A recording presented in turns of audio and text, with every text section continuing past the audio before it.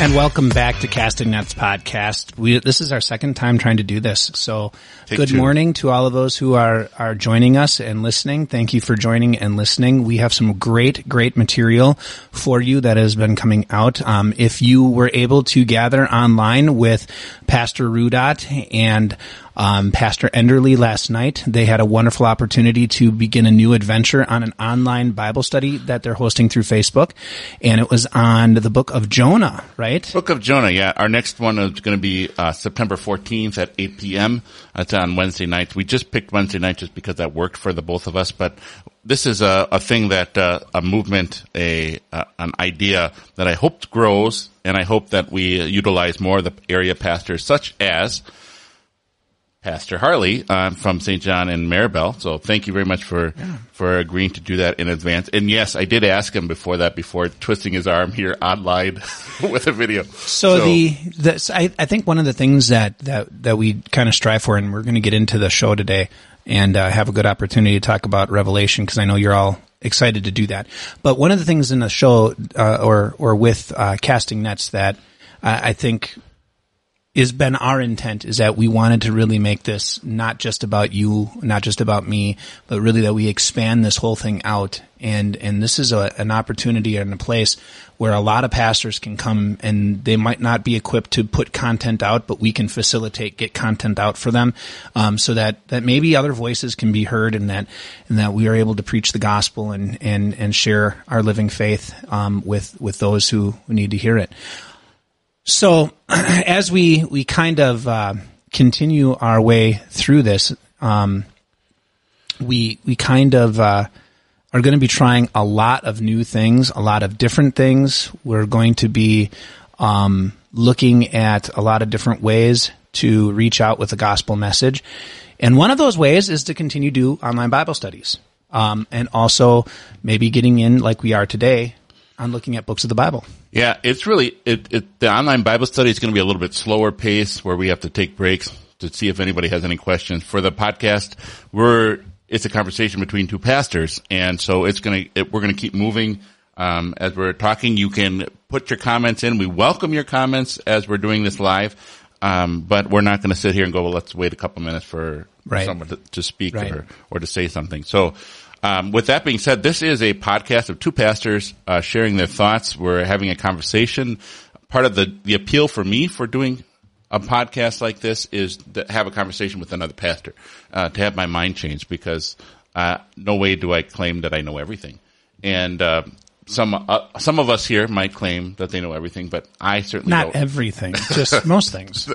So anyway, I mean, I don't know exactly all the best times to plant certain items in the fields, but I mean, so it's meant to be a continuing of a conversation, or a beginning of a conversation between two pastors, where we are not always sharing our final thoughts on something, but we are most definitely sharing the Bible's thoughts, and are being willing to be corrected. So if you hear something that we say and you say that's not in the Bible, we welcome you to talk to us in person, or you can talk to us on an email, castingnetspod@gmail.com, or you can contact us on Facebook. We have actually a listener, an avid listener, who has said that he would love to join us.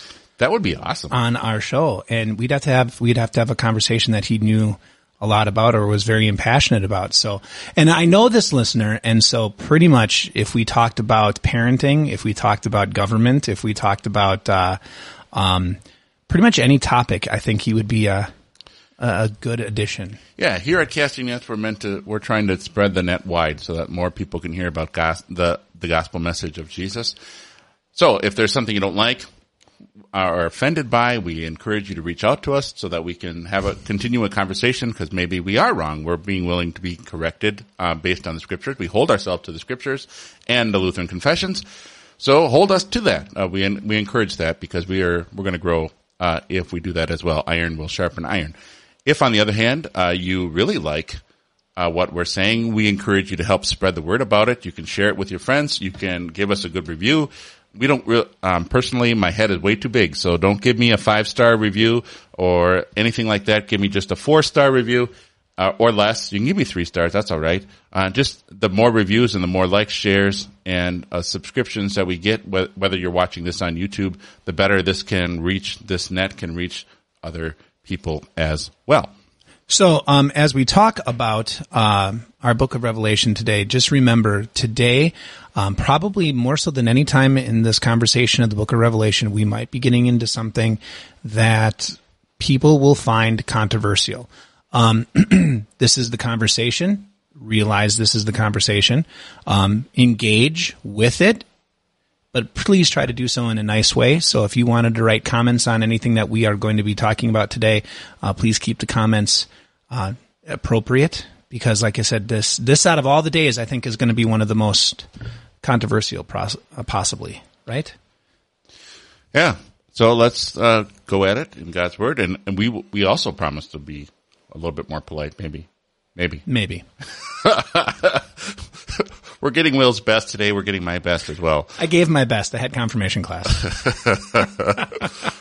Without further ado, let's go on to the topic.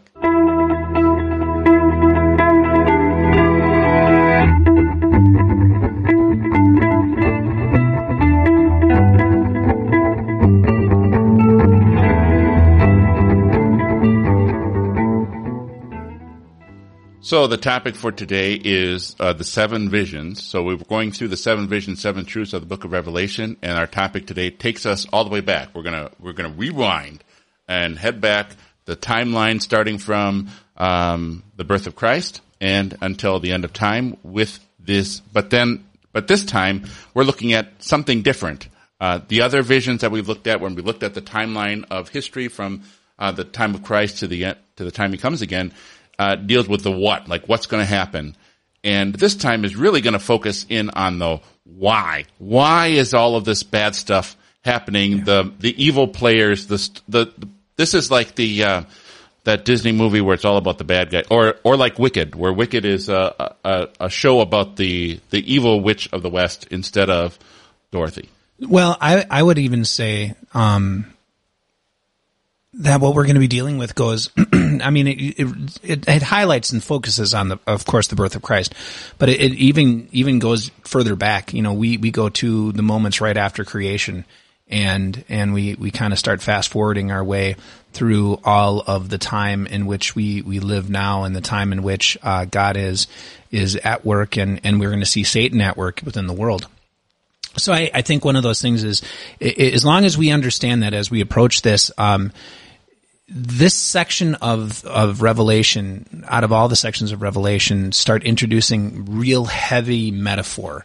I mean, really, it's almost like a fantasy. It's like you've been plopped down into the Lord of the Rings, and you kind of feel like Frodo, and you're going to have a Smaug who's sleeping on the treasure. But I mean, and that was a you Tolkien. Mixed your metaphors. I did not. Isn't Smaug in isn't that the Hobbit? That's the Hobbit. You're right. So that would be Bilbo instead of Frodo. Yeah.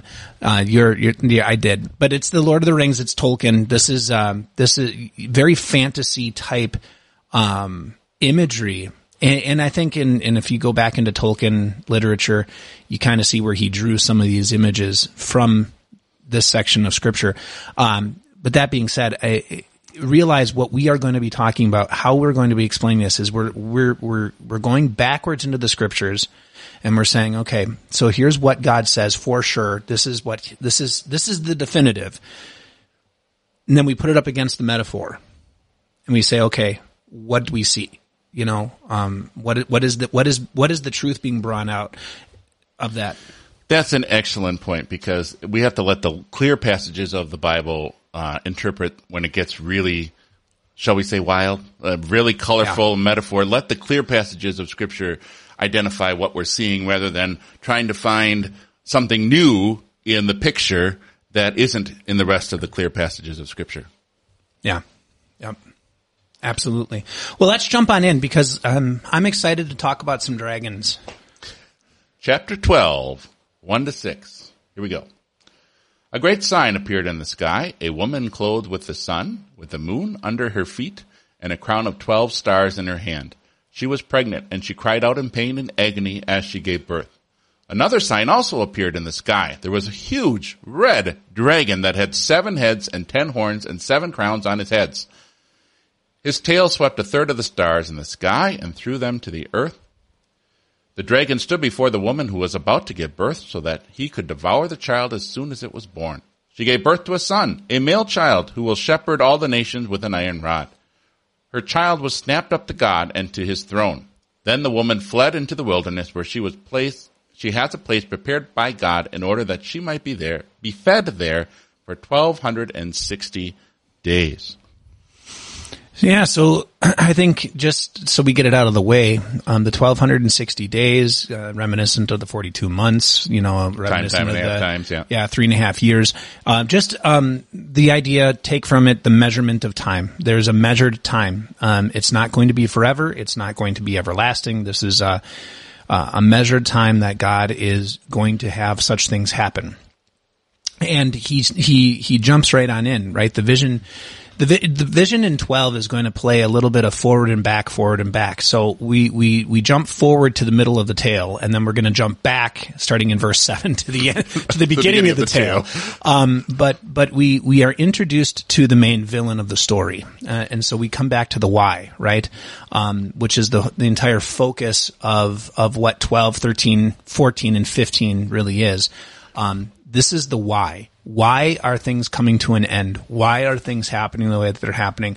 And why are God's people in need of confidence and security and encouragement? And the reason is, here's the main villain of the story. It is a dragon, one of great power. I'm glad you said dragon because I thought you were going to say woman, and I'll be like, oh, come on. No, I got my work cut out for me. No, it is a dragon. It is, it's the beautiful part about it is, the illusion and the illustration you have, the serpent, right? The great dragon going back to the garden. You're going to have that illustration there. The promise made to the woman, and how the woman carries that promise, right? Mm-hmm. Throughout the scripture, we have the church being equated to the bride of Christ. So really the church is always listed as a woman, kind of depicted as a woman who is dressed and adorned, for her groom. And so you get this beautiful flavor of promise being wrapped up into this imagery. You get this beautiful flavor of care being wrapped up in this imagery, and also this truth that I think remains in the world that we downplay, which is, in comparison to the forces allied against us, we're weak on our own. Yeah. You think of it. Thank you very much for the woman being identified as the Old Testament church, with the 12 stars.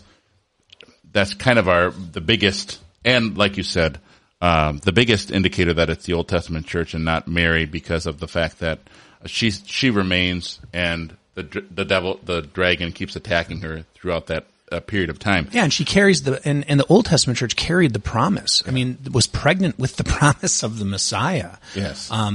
Throughout the time of the Old Testament, you have the faithful that God called, always giving the promise. This is coming. This is coming. This is coming.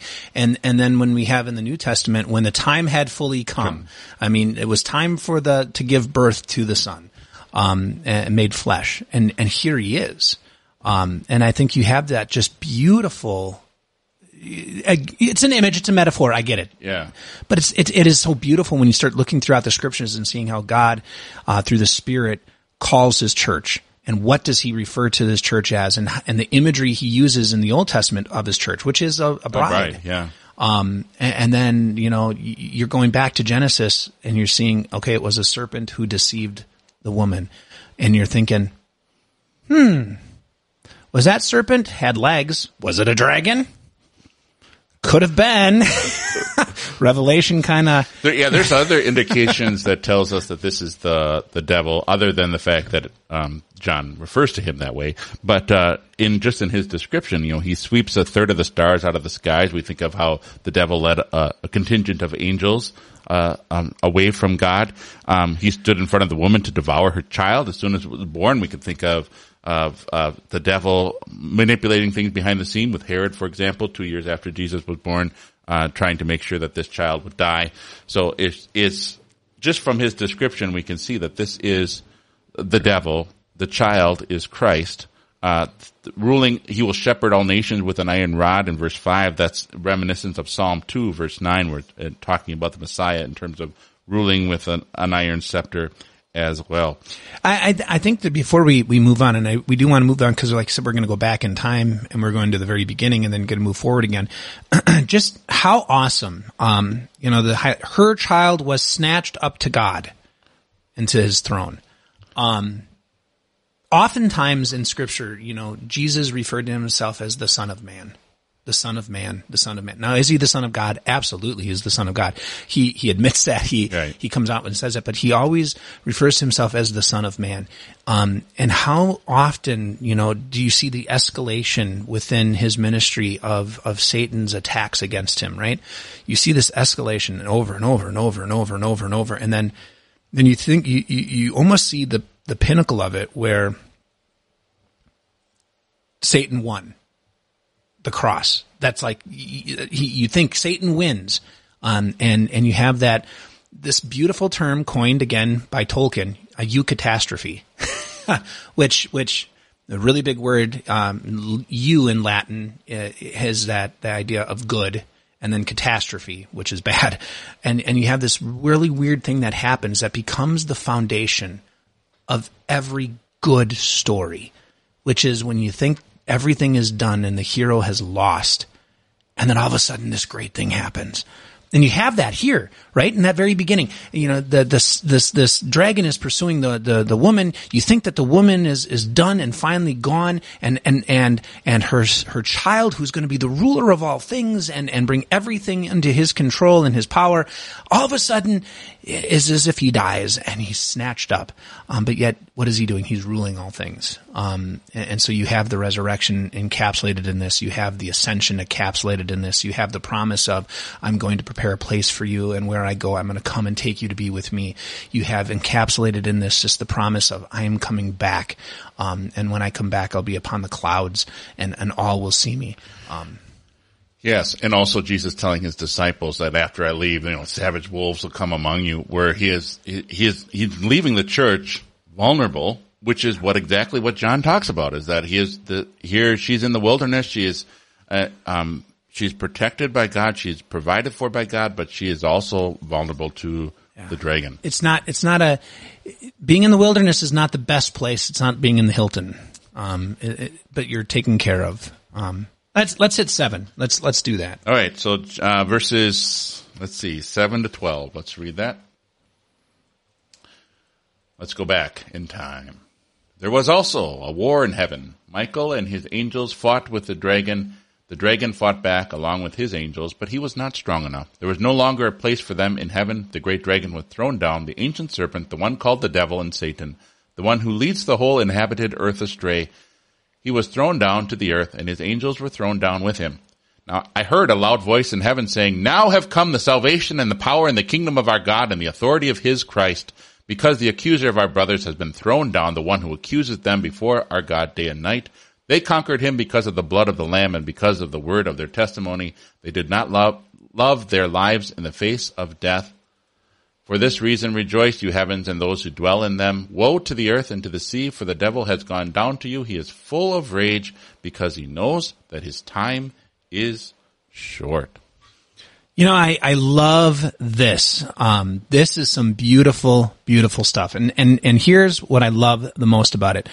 Every now and then in Scripture, you get a glimpse of conversations that happen in the heavenly realms. And Job, the beginning of Job, you get the glimpse of Satan having to come and ask for permission to do certain things before the Lord. Here, you get a glimpse of what we teach, and this is a really deep concept, but it's a beautiful concept, is that from all eternity, Christ has won the victory for you.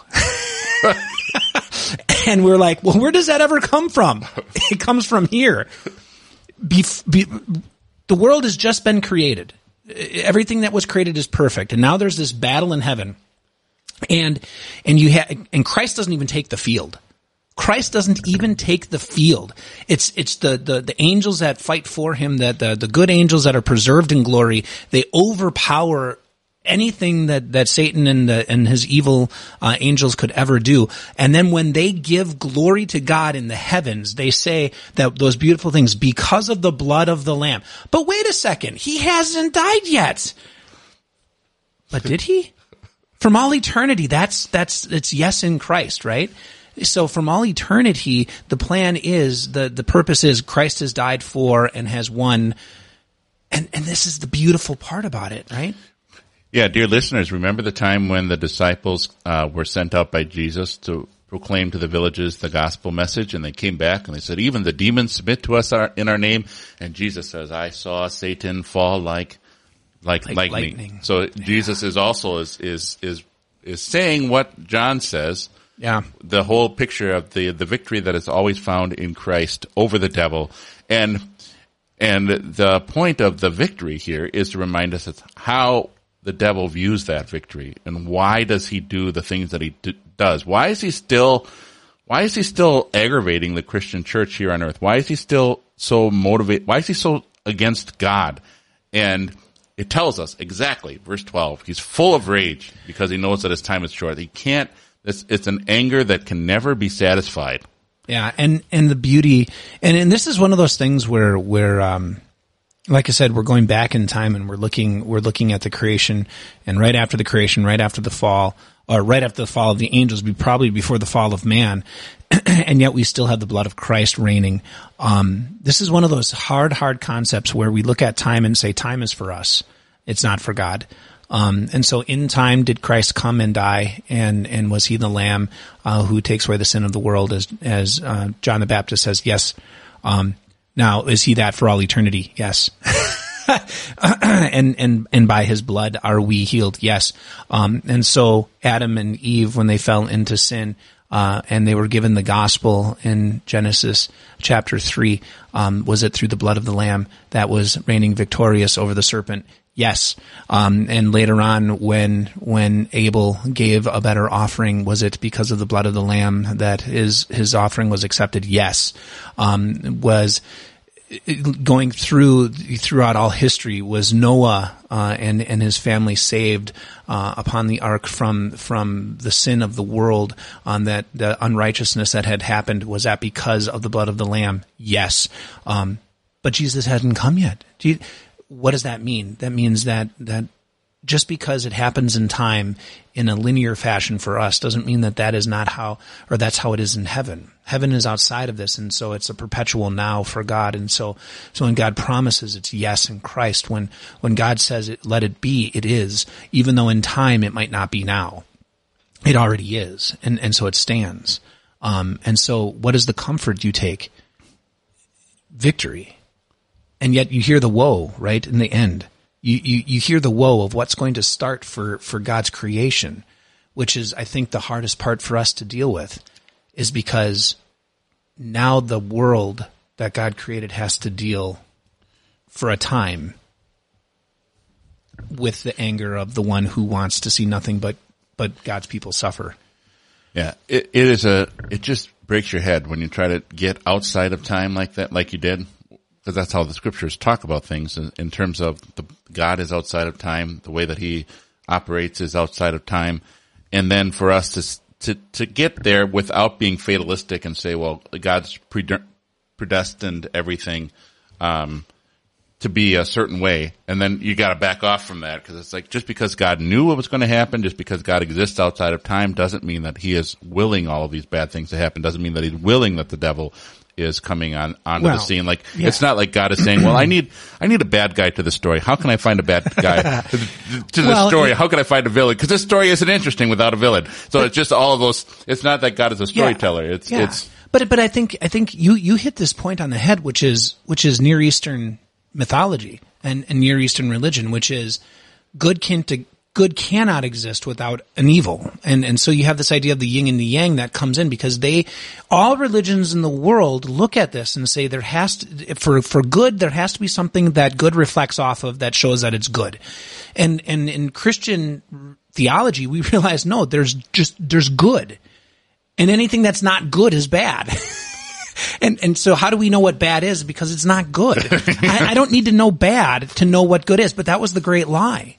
Right? Yeah, that it's actually lie. something worthwhile to spend our energy into, or that it has something to contribute to society, especially in the Near Eastern religions, where good has, it's evil, but it has something good to bring, like, we need this. You need to know this so that you knew what you had and that you can go back to this and it'd be better.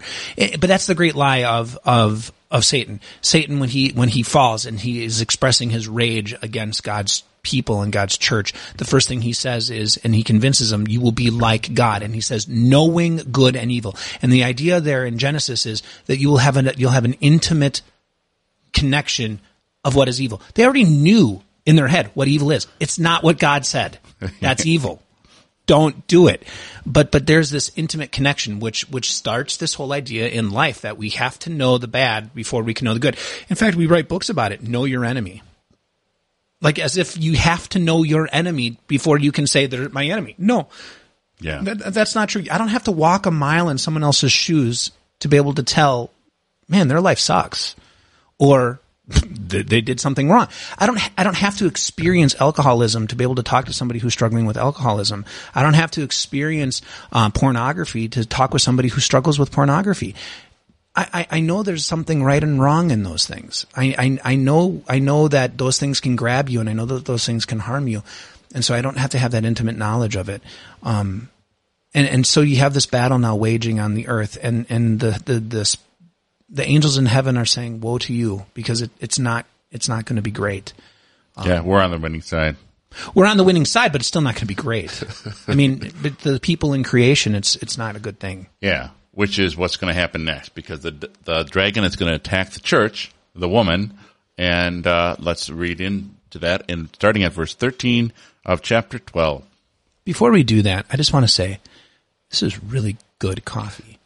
And I didn't have to drink bad coffee. This show brought to you by... that this was good coffee. Good coffee.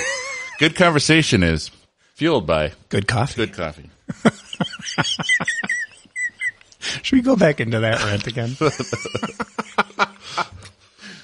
Chapter 12, starting at verse 13. When the dragon saw that he was thrown down to the earth, he pursued the woman who had given birth to the male child. 2 wings of the great eagle were given to the woman so that she might fly to her place in the wilderness, where she is to be fed for a time, times and half a time, away from the presence of the serpent. And the serpent spewed water out of his mouth like a river after the woman in order to carry her away in the flowing water. But the earth helped the woman. The earth opened its mouth and swallowed the river which the dragon had spewed out of its mouth. The dragon was angry about what had happened to the woman, and he went away to make war against the rest of her children, those who keep the commandments of God and who hold on to the testimony about Jesus. And he stood on the shore of the sea. Dun, dun, dun. So you got some Rescuing. I think you got some rescuing going on, but I think you got some things going on here that we should not take quite literally, and that we should just say, you got some really beautiful metaphor to help carry along the story. You're in a wasteland, and so that idea of rushing waters is really the idea of a wadi. And that happened a lot in the Middle East, the Middle East, where, you'd have rains that would come once or twice a year. And when it rained, the ground was so parched that it would just pool in these areas, and you'd have these torrential, torrents of water that would come down these certain areas that were called wadis. There were riverbeds essentially that had dried up, and then they would fill up again with water, and they would run really fast. And I think you get this image that comes into your head that this isn't a continual thing. This is not as if like waters are coming down. I mean, maybe your thoughts were, this is flood language. No, This isn't flood language. Satan didn't do the flood. God did flood. This is that cycle of things are going to happen, and it releases, and then it happens and it releases, but it's chasing you. You're in the middle of this wilderness. Yeah. It's the picture of, I think it's more of a picture of deliverance than the devil's strategy. So like he's Right. not, so you can see the wings of the eagle carrying the church, away, or, there's the devil has this big massive plan that he's going to wipe out Christianity with some sort of affliction or false doctrine, maybe even, and God stops it, from overwhelming the church and flooding out the church with the wadi, that wadi is spelled W-A-D-I. The wadi waters just coming through and just the flash flood and just wiping her out. But it's not constant. I think that's Yeah. the point. It's not, I think of, Josiah, right? And he found the scriptures in the temple again, and all of a sudden it's there. It's like, there's these moments that God, where you think all is lost, and God preserves this remnant, and it's not completely gone. Yeah, exactly. I was thinking of, the early Christian church in Constantine, where it seemed like the Roman Empire was going to, well, I'm sorry, that's a bad analogy. You think of Arianism or false doctrines where it just seems like Arianism was a ancient heresy that it seemed like, it was going to overtake the church, that Jesus was no longer going to be God, but now a created being. And now all of a sudden comes, the Council of Nicaea, and the ship rights itself. Sure. Things like Sure. that, where Well, false doctrine or false teachings was permeating the church. Constantine is actually, I'm going to use that one coming up, but anyway. But I think you can see this over in Europe. You can see it starting to happen in the United States, right? You see this flood of anti-Christian rhetoric, anti-Christian belief, the idea that anybody who believes in the laws of the Lord, anybody who believes in Christ, they are a bigot, they are racist, they are unloving, intolerant, however you want to say it. And what happens is, just like you had in Europe, you had this whole huge switch, right? And you go over to Europe and you see all these churches, beautiful churches, standing empty, and they're like museums now for times long past. And you say to yourself, why did that happen? And it happened because there's these torrents that come, and it seems like they wipe out God's people. But then you take a step back and you start looking at the churches that we are supporting over there, and you're like, no, there's a group there. It's not huge, but there's a group there, and there's a group there, and there's a group there, and Christendom is still there, and we're seeing that here in the United States. You have maybe this idea that Flannery O'Connell, if I remember, I think it was her who said that United States is Christ haunted. And this was many, many years ago, where she wrote that the United States is Christ haunted. We started out as a Christian nation, and then all of a sudden it's like these forces overran us, and now Christ is gone from it, although we have the visages of Christ. But that doesn't mean Christ is gone. I'm a firm believer that the Lutheran Church is the best kept secret. Christ is still there. And yet you're living in a world that they don't want to talk about it. Before we move on, I did want to just reference the fact that in our world mission fields, we have, many instances of demon possession still being case, and I can really see that connection with the flood or, the church being rescued by the eagles, where you would think here in America, we don't have, maybe demon possession isn't to the forefront. I think it still in our exists. Society, it still exists, but it's not, something that in our culture, or we don't sit around the coffee table and talk about people being demon possessed. But in countries such as Africa, that is a real thing. Madagascar, continents such as Africa or Madagascar, demon possession is still a thing. And the devil is in a very active way, and his minions are in an active way trying to lead God's people astray. And even in those situations, you would think all is lost, demon possession, you think exorcist type stuff in real life, that everything is lost. We have the book of Revelation reminding us that God is still preserving his church through his means of grace. He is still overcoming the enemy, Satan, and his allies in a very real way in very real people's lives. Well, I'm just going to throw this out since you opened the door, and it's a good segue. We think that the devil's bag of tricks is strictly and solely focused on spiritual matters. And I think what we're going to find out coming into chapter 13 is that yes, he does do a lot of spiritual things, and our battle is with spiritual forces. But that's not the only thing in his bag of tricks. And that there are times and in certain places and in certain ways, what does the Lord do? Or what does Satan do? He says, I'm not going to attack them this way. I'm going to use this tool, this trick I'm going to pull out and attack them that way. Yeah, he's got some friends. He does have some friends. He's got two friends. Yeah, and I think, interestingly enough, and maybe we should read it first, but I'm going to throw it out there. He doesn't create these friends. Yeah. That was beautiful about when I was reading that, and John's like, "Oh, that's really neat, really neat connection there." Okay, chapter 13, verses 1 to 10.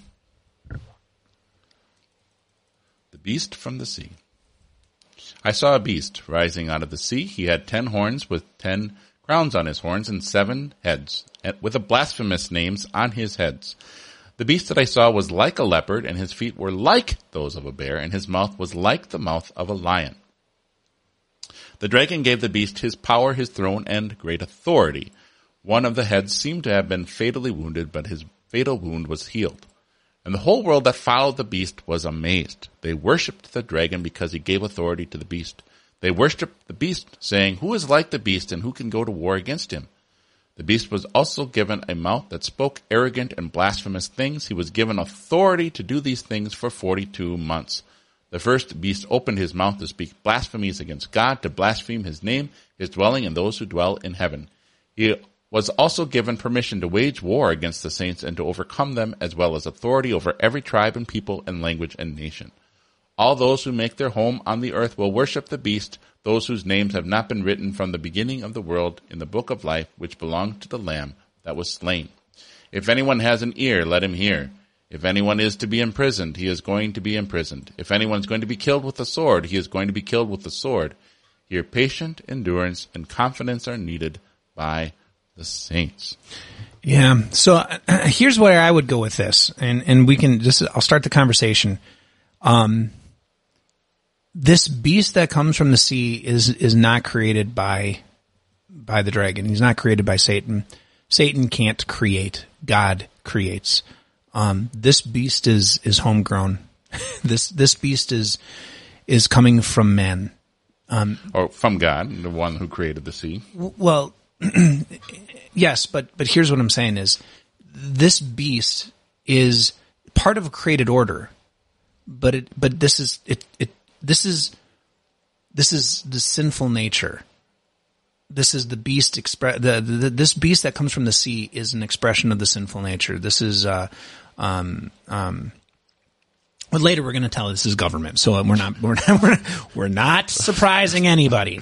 These are the governments of the world, and what I want to say is the government of the world something that God ordains and gives power to? Yes. For what reason? For order and for the preservation of external peace, so that the gospel may prosper. Now, within that, it becomes the beast when sinful nature takes hold of it and skews it and uses those things for evil intent. Mm-hmm. And that's what this is becoming. And then what does Satan do? He globs onto that and uses it to further his own agenda. So this is one of the things, it drives me completely bonkers. And maybe this is a side thing. When people say, "Oh, the devil made me do it," he didn't. Your sinful nature made you do it. Now, that doesn't mean the devil might not use it or might not push you further down that road, or say, "Good on you. I'm going to give you more things to play with so you can ruin other people's lives further." But the devil didn't cause this beast. He links with the beast. Yeah. And let's just take a step back and say, why do we say this beast is the government? We look at it, the description of that beast mirrors that of the description that God gives of the beasts in Daniel. And in Daniel, it tells us and identifies these beasts in Daniel are the governments of the world, Daniel 7 and so on. So when John uses the description of the leopard and bear and lion, for us, we should be triggered by Daniel. And this is the kind of imagery that God uses in Daniel to describe the governments of the world. Well, and isn't this what Paul says, Romans 13, that the government has the authority to carry the sword. And that's the major one, because we have descriptions of this beast having authority given to it by something, by the fact that it exists. And we were saying, well, because it's from the created order, from the sea, then therefore it is from God who created the sea. This being has authority. The devil also gives it some authority as well. So we think of the devil's work of persuasion, or he's allying himself with it. He's going to use it for his purposes.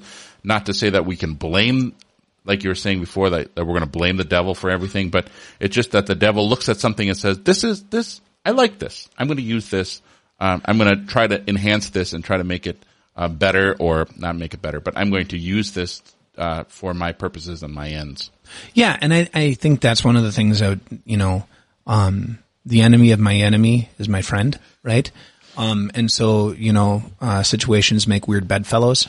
and you see that here in Revelation. You have a beast that comes out that's being led by the sinful nature, and its desire is to see its own power rise, and its desire is to see its own desires being done. And the same thing that was a temptation thrown at Christ, and he defeated in the wilderness when Satan brought him up on the high mountain, and he showed him in a blink of an eye all of the kingdoms of the world, and he said, I will give these to you if you just bow down and worship me, is the very thing that this beast of the sea fell to, right? It's the very thing that authority, the authority given to the kingdoms of the world is never enough.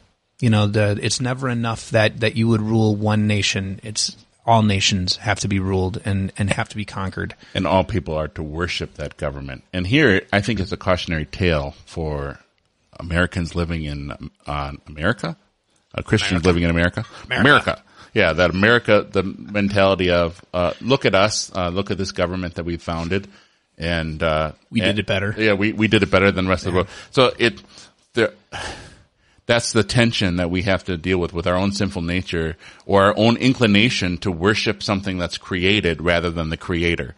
To worship something that God has put in place, or God has allowed to happen, and say, oh, we've got, this is what, and how can I'm just going to take a stop. How can Americans worship a government? You might think, well, the other side always does that. Whatever the other side is, that they're worshiping the government, whether they're worshiping the founding fathers, or whether they're worshiping as if the government's going to save us from all of our problems with universal health care. Both sides can see the other side and say the other side is worshiping the government. And I think, this is my own personal opinion, you can push back on this, but just the amount of time that we spend focusing on government affairs. Like we are called as a vocation as citizen to this country, but we sometimes take that too far. Like, this is all my energy is being poured into punditry and listening and watching the news, and none of my energy is turned into sharing Jesus with my neighbor, or serving my Lord and serving my neighbor in the other vocation that I have as a Christian. And here's and I'm not going to push back because I agree with you 100%, but I'm going to add to that and say that you end up worshiping the government when you all of a sudden think, the government did this, or the government did that, or the government, and now it's affected my life, as if my life is now over because, right? Yeah, somebody got elected. Someone got elected, or they made a law that's now going to take away my bank account. Where's your trust?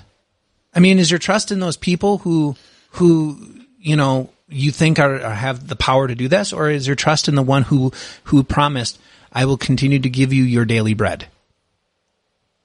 There's that promise, right? Mm-hmm. But then ringing true in that same promise are the very words that are given to John to share, right? Which is, there may come a time when you were destined to be imprisoned, and it's going to happen. Yeah, and there's patient endurance and confidence. Yeah, and there may be a time where you were destined to be the martyr and fall by the sword, and that'll come too. And we're looking at, I don't want to do that. I would like to die in my sleep. And that may be. Yeah. That I mean, John did. Yeah. That may happen. They die in his sleep. Well, I don't know if he died in his sleep, but I mean, he did not die by the sword. He didn't die by, but it didn't happen for Paul. Yeah. And it didn't happen for Peter. and it might not happen for you. So the government, just summarizing our thoughts, the government can wage war against Christianity, and Christianity can sometimes be led astray by that government by worshiping that government. Can we talk about the Book of Life? No, we didn't talk about the Book of Life because I'm getting to the fatal wound. Can I get to the fatal wound, and then we can talk about the Book of Life? But the idea of the government oppressing Christianity and then the fatal wound happens, that's where the illustration that I was using before with Constantine, where Christianity, right before Constantine, was a Roman emperor called Diocletian, who did a ton of persecution against the Church of God, and it seemed like the church was going to get wiped out, and then all of a sudden Constantine comes in and makes Christianity the legal religion of the Roman Empire. And to a certain extent, that wasn't the best thing for the church looking back on it, but it did spare the church from being completely annihilated. So you think of the fatal wound where the government for a long time was against Christianity and then for a time was not against Christianity, but then it comes back. So that's that's where I see the fatal wound. We can think of that time of the Reformation where it seemed like the government was going to oppress the Lutherans, and then all of a sudden, boom, there was a time backwards. So we can't identify a particular moment where that fatal wound happened, but just the idea of the government is strong and it's oppressive and it has the sword. It's going to use it against Christians in an unjust way, but it won't always win. There will be some time when I think Christians maybe will be able to fight back, or not fight back, but persevere. Yeah, persevere and push it back. I think what we before not we through go our force, but through the work of God. Yeah. Before we go too far into that one, not that was a very good example, but before we go too far into that, I think we just want to take a step back and say, the fatal wound of government is that every government falls, and so. Communism fell, Rome fell, Holy Roman Empire fell, Communist China hasn't fallen yet. But every government falls. And what sustains, what preserves the church? Yeah. The church remains. That's another take on the fatal wound. So we aren't given a really good. I'm not saying your example was bad because it was an example of that. Yeah. But what I'm saying is that really the takeaway is every government falls. You're broader than what I was. Yeah. Going. Yeah, you were specific. That's fine. It's a fair point, isn't it? Just the idea of Christianity or governments think they're going to last forever, and that we're going to get bigger and bigger and stronger, and everyone's going to look at us and say, "Look at the government. The government's going to provide all these things for us." Yeah. The Book of Life. The Book of Life. The Book of Life lasts forever. Oh, you mean the annual reports that we No, I was calculate meaning, every year the membership roster. That was what I was meaning. The membership roster of making sure that you are either a member of Shirley, Emmanuel Shirley, or St. John Maribel. If you are a member of a Wells Church and your name is written, I'm sorry, not just Wells churches. Sarcasm. Yes. But I think sometimes we think, right, we've gotten it in our head that the Book of Life is that membership. As long as my membership stays on the roll of the church, whether I'm there or not, I must be written in the Book of Life. No, the Book of Life is written in the blood of Christ. So are you receiving the body and blood of Christ? Are you growing in the body and blood of Christ? Have you been redeemed by the blood of Christ, placed into his death and into his resurrection through the waters of baptism? If so, your name is written in the blood of Christ in that book. I love how the books are opened in the pages of Daniel, right? The court is assembled, the books are open. That of life, where all is paid in Christ and his blood, and the book of the deeds of those who have not done enough and will never make it. There's the two books. And if you notice that the beautiful comfort that is given, everyone in the nations will worship that which is false except those whose name is written in the Book of Life. What keeps their name there? Right? What keeps their name there? The preservation of the Lord in service to them through the means of grace. That's my interpretation. I mean, it's clearly there. Because I'm not disagreeing with you. They belong to the Lamb that was slain. And he keeps serving them, right? Through his word and through his sacraments. He's nice that way. He is nice that way. It's beautiful. It's and beautiful it gives stuff. us confidence and patient endurance that the Lord that loves us and saved us is not going to stop taking care of us. Yeah, and it also gives through you his means of grace. It gives you wonderful joy that wherever God's means of grace are, wherever the word is, wherever the sacrament is, and it's given in its fullness, God's church is there, and people whose name is written in the book of life are there, drinking good coffee.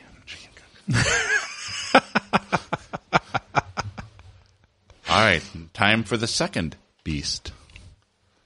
And the beast of the earth, and the beast of the sea, and the dragon make three. I'm making a... That was a very good rhyme. The beast of the earth, chapter 12, beginning at chapter 13, beginning at verse 11. Then I saw another beast coming out of the earth. He had 2 horns like the lamb, and he spoke like the dragon.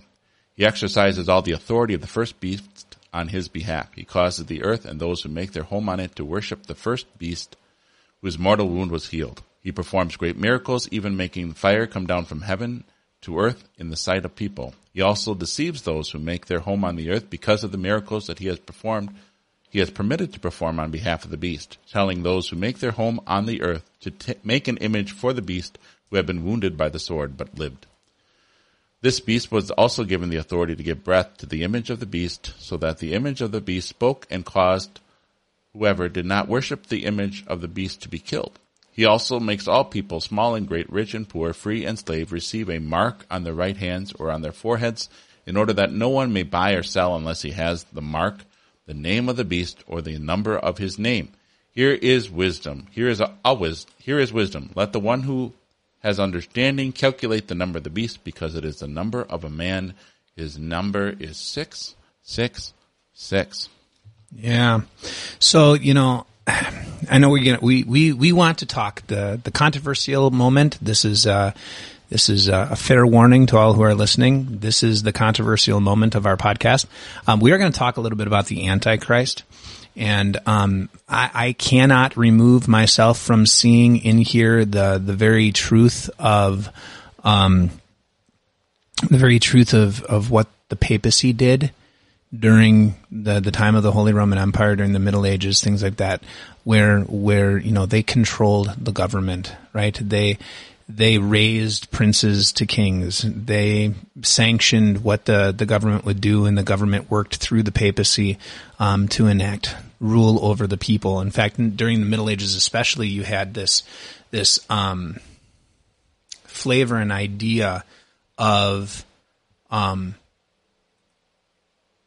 really the church wasn't a place of grace. It was a place of law. And it was in place of the government in many ways.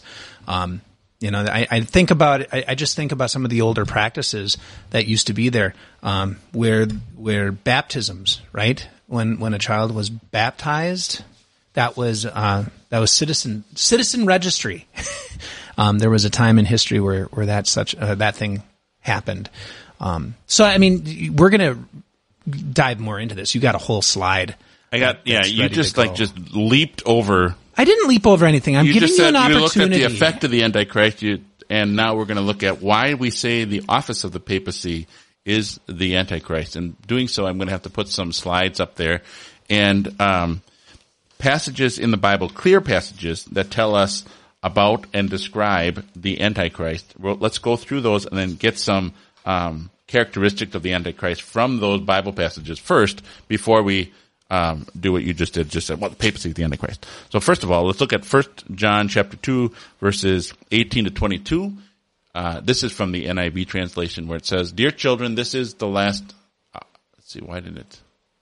There we go. "Dear children, this is the last hour, and as you have heard that the Antichrist is coming, even now many Antichrists have come. This is how we know that it is the last hour. They went out from us, but they did not really belong to us. For if they had belonged to us, they would have remained with us, but their going out showed that none of them belonged to us. But you have an anointing from the Holy One, and all of you know the truth. I do not write to you because you do not know the truth, but because you do know it, and because no lie comes from the truth. Who is the liar? It is the man who denies that Jesus is the Christ. Such a man is the Antichrist, who denies the Father and the Son." So, couple of characteristics of the Antichrist in 1 John chapter 2 is that the Antichrist is in the midst of the Christian church. So comes out of it. Yeah, it comes out of the church, but he's in the midst of it. So this concept of when we say that the papacy of the Antichrist, we are in no way saying that the Roman Catholic people who are Roman Catholic are the Antichrist, or that they're all going to hell. We are essentially saying that the Roman Catholic Church is the Christian church, that in the midst of this, coming out of this Christian church, is this Antichrist. Can I just say one thing as well? Because I think some people have thought that Lutherans have said the Pope is the Antichrist. And I don't know of any Lutheran that would say that every single Pope was not Christian. And I think we want to be very, very clear when we say it is the papacy. The office, yeah. The office. The position, the position itself. And so anyway, we're fast forwarding, but another characteristic of the Antichrist that you see in 1 John is that he denies that Jesus is the Christ. And you say, how can the office of the papacy deny that Jesus is the Christ? And it's for Lutherans, we would say, well, is Jesus the Savior, the true Savior in the Roman Catholic Church? In their teachings, again, their teachings, not necessarily what they believe, because God's people could be in the midst of that church because they're hearing the word of God, they're receiving the sacraments. But what is in their teaching that denies that Jesus is the true Savior? And that is the whole idea of justification being a process that you participate in by receiving the means of grace, rather than something that God has declared to you because of what Jesus has done. Well, and also the very fact that the papacy itself can dole it out. Yes, which is the next point, which is what the Antichrist isn't anti in that he's against Christ, which is usually what our cultural Christianity would say, but anti is someone in the place of Christ, where the Roman the office of the papacy is able to determine who gets to go to heaven, who can't. Examples of that is the treasury of merits, where the Roman Catholic Church has this position that it says that if someone is so good that they have good works that are more than what they need in order to get to heaven, then the church has this as like a bank that they can dole out to you by however it wants. And that's putting itself in the place of Christ and saying we can determine who goes to heaven and who doesn't go to heaven, instead of Jesus doing that. Yeah, isn't there a saying ex opere operato, in the act of someone else doing the work is performed? Something along those lines, which was I know it was equated when Luther said for communion and their mishandling of communion, that by the act of the priest doing the work of communion, that the people received the benefits of it because they did it. And he's like, no. All right. So another Bible passage would be 1 John 4 verse 3. But every spirit that does not acknowledge Jesus is not from God. This is the spirit of the Antichrist, which you have heard is coming and is even now is already in the world. So this is another characteristic of the Antichrist, is that he's already here when John is writing to his letter. So this gives us a clue that it isn't a human being, but rather something bigger than a human being, like an institution, because the Antichrist was already kind of at work in the time of John when he's writing this letter, and then and we'll read a Bible passage where the Antichrist isn't taken care of until the end of time.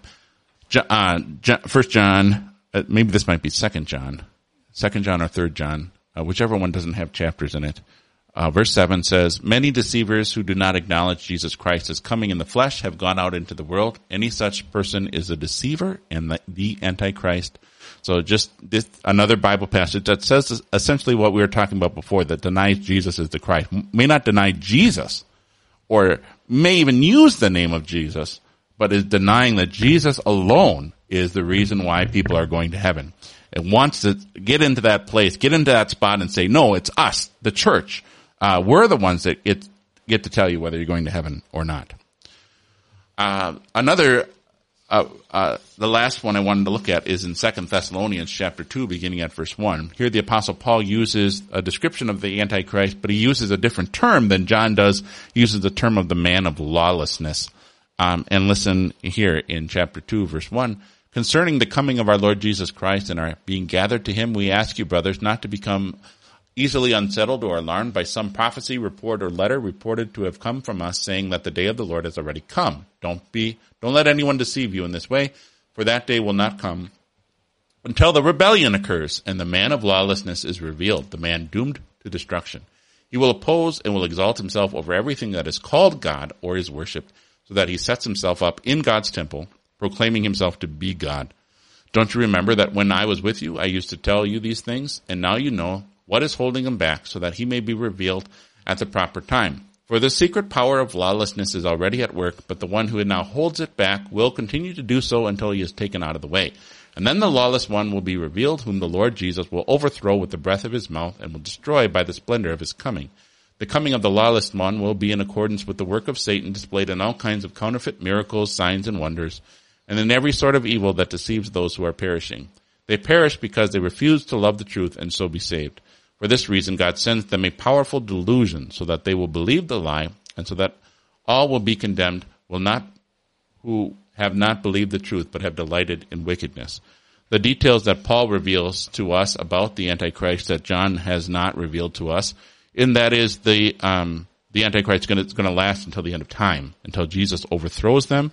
Another attribute of the Antichrist is that he is setting himself up in God's temple, proclaiming himself to be God. So it's in the midst of God's people, in the midst of the Christian church, is this Antichrist. And the final point is the signs and wonders that accompany the Antichrist, and these signs and wonders are used to lead God's people away. So, if you want to summarize all of these characteristics of the Antichrist, he is in the Christian church. He denies Jesus is the Savior. He's going to be active until the end of the world, so he's active even there in the early church and will be active until the end of time. He sets himself up in God's temple, proclaiming himself to be God. He is able to do or is responsible for miraculous signs and wonders. So as you look at those characteristics and we look at the history of the world, we see that the office of the papacy is the Antichrist. That is the position of the Pope, not a particular person that is elected Pope. Yeah, and I think that's one of the things that you want to be very careful, because I think it's very, very easy for us to start casting stones and to start saying to others, and be carried away. It's the papacy. It's the papacy. It's the papacy. Or as some Lutheran Church have started to do, and I've heard it more and more, is for them to say it's not the papacy at all, but it's these other people who are setting themselves up in this way or doing these things. I'm not going to stand and say yes or no, this is right, this is wrong, other than to say, with the Lutheran Church and with what we have before us, it seems pretty clear this is the things that are happening. And until something else clearer comes along, I'm going to stand here and say this is the beast that has come from the earth. This is the beast that is what we have to contend with. And again, this is not a beast that was created by Satan. This is one that rose from men, from the sinful nature. So the question that was asked as we're listening is, what is the current Antichrist? We would still say it's the office of the papacy. I like how you're trying to say, well, it could be something else, but just if you look at those 5 characteristics, what has been around that long that has all 5 of those things? And until something changes, that's why we say what we say. I really don't think that there'll be anything that changes because they have all 5 of those characteristics. He's in the midst of the church. He's sitting up there. He's proclaiming the Pope. When the Pope speaks ex cathedra, according to their doctrine, when he speaks, not all his offhand sayings or maybe even some of his writings, but he has the authority. He claims, according to their teaching, that when he sits and he makes that statement, it's as if Christ were speaking. And there is no entity in the world that has done that before. Well, there's no entity that has all the other ones. Right. So example, you have the signs and wonders of the papacy. We think of the signs and wonders that need to happen in order for a person to be a saint, which would back up the office of the papacy's claim that it has the authority to dole out the treasury of merits, because you get that from these saints who are so good that their goodness is more than what they need. I'm not denying. I'm not fighting with you and saying that it's not. I'm just saying that until the end of time, we can only stand back with the rest of Christendom and say, we can only see so far as what we've seen. Because I'm, unless God ends the world tomorrow, I don't know. But it does, I stand with you, and I stand with the confessions that say, no, this is what we're seeing. And we're seeing these tendencies. We saw these tendencies within the church, before it was released and they were able to take that kind of power. And so you see it being preserved. You might even say Rome held it back because Rome did not tolerate Christendom. And then when Rome fell, you really have the beginning of the Holy Roman Empire, right? Where the Roman Church just started right into this void and started to grow. During the time of John. In fact, even if you go into the book of Romans, it's the Roman church, the church in Rome. We have no idea where it was started, but we have 2 letters that are sent to them to correct behavior and to give them instruction. We have the letter to the Romans, and we have 1st and 2nd Peter, that are written to them that really give this highlight of, we have no idea how they got there, but there's things there that are warned against, and that the apostles come and say, we're trying to give you some good teaching. And then it's like they're one of many in a conglomerate. And then all of a sudden, after the fall of Rome, they're the one, right? They present themselves as this thing. And throughout history, the Antichrist has combined its efforts with the government. And so that's another indication, like, where do we see the church throughout, from the time of John to the time of the early Christian church to now? Where do we see the Christian church intertwined so much with government affairs? Like you say, like it's when Rome fell, and you've got the church marching right into that void of power, and how in the medieval times, how the church used that power and influenced what was going on. Time of Luther, the perfect example, the papacy putting pressure on the Emperor Charles V to declare Jesus an outlaw. Why is the church being so intertwined with the government like that? Well, because they're allies, because they are oppressing the true church of God throughout history, and trying to lead people away from Christ, which is the point. This is all the villains, leading people away from Christ as your Savior alone to themselves, to themselves again, and to themselves again. So we have maybe a question or a comment that you want to address? I was someone was just commenting on, and I think it's a reflection of our society looking at the Antichrist as something that's coming up. Sure. We're saturated by people who like to look at the book of Revelation. And you mentioned this in the introduction to the book of Revelation, is how people are saying, well, what is your take on the book of Revelation? Like, you believe in Jesus? Great. What's your take on the Revelation? Where the book of Revelation now becomes this key or code that's going to decipher what's going to happen in the present and the future. Just looking at technology. Yeah. And saying maybe the internet was a manifestation of the mark of the beast, because you can't buy and sell things. Well, let me just let's talk about that. Can we talk about the mark of the beast a little bit? And so there's been a ton of conjecture about what the mark of the beast is. And I think the book of Revelation, in John's insights by the Spirit and his vision that is given to him, kind of tells you what that is. And I know I'm reading it. So much good can come from the internet and so much evil. Yes. Here is my take on this. John is very clear that the sign of the beast is really the people who are worshiping the dragon. They're worshiping the beast of the sea. They're worshiping the beast of the earth, right? That's the sign. You're falling into what they're selling. You're falling into what they're doing. You're falling into how they are conducting themselves. And if you're falling into that, then you're able to do business with them. right? You're able to do business with them because you are selling what they're selling. You're dealing in what they're dealing with. And if you're not dealing in what they're dealing with, you're standing against it. You're barred from it. I don't think you want to paint this picture. I know some people have said it's microchips in your hands and something on your head. Let me just tell you this. Everyone who's baptized in Christ carries the sign of the cross, both upon their forehead and upon their heart. And no one will ever see it except for the Savior who put it there. That sign of the beast is the same. You put it on your head because you're thinking like they're thinking. It's on your hand because you're doing what they're doing. That seems to me like there's a clear connection. And what are they doing? They're attempting to be God, and they're falling short.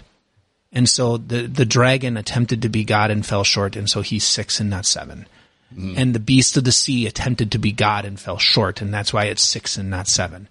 And the beast of the earth, the Antichrist, attempted to be God and fell short, and therefore it is 6 and not 7. And so you have this unholy trinity of 3 6s which is what John wrote. Yeah. So you have these 3 6s that are now presented to you that they're trying to be God. They're trying to be the Trinity, and they are not the Trinity. And they're trying to get people to do what they do and think the way they think. And there are going to be people who won't do what they do and think the way they think. And it'll be a clear sign. And I think you see some of that today, right? You see churches and even government, standing against the Christian and say, you do what we do, otherwise we're going to try to shut you down. Right? We're going to shut you out of the political square, the political conversation. If you are a craft shop that wants to have Christian values and you don't want to support killing children in the womb, we're going to try to shut you down, right? So maybe you can see some of this happening. I'm not saying that you're not going to see some of this happening, but to say it's just this or just that, or I'm looking for this very definitive, clear thing. No, this is the modus operandi. This is the way that the dragon and the 2 beasts work throughout all time. Yeah, and I like this, our thoughts, because I'm validating myself. But I like your thoughts too. They're very good. Just the idea of it pulls us away from the cultural Christianity that likes to look at these beasts and the dragon as if this is something in ahead of us. This is something to watch out for. This is going to happen in the future, and I don't have to worry. Why I have to fight somehow now? Or you're deceiving yourself and saying, well, I have to elect this person, and I have to do this, and the government's going to come in, but we got to fight off against the government. Where you've just went right into their trap of worshiping the government. You've gone right into the trap of leading yourself away from Christ to you, basically, essentially. You got to fix it.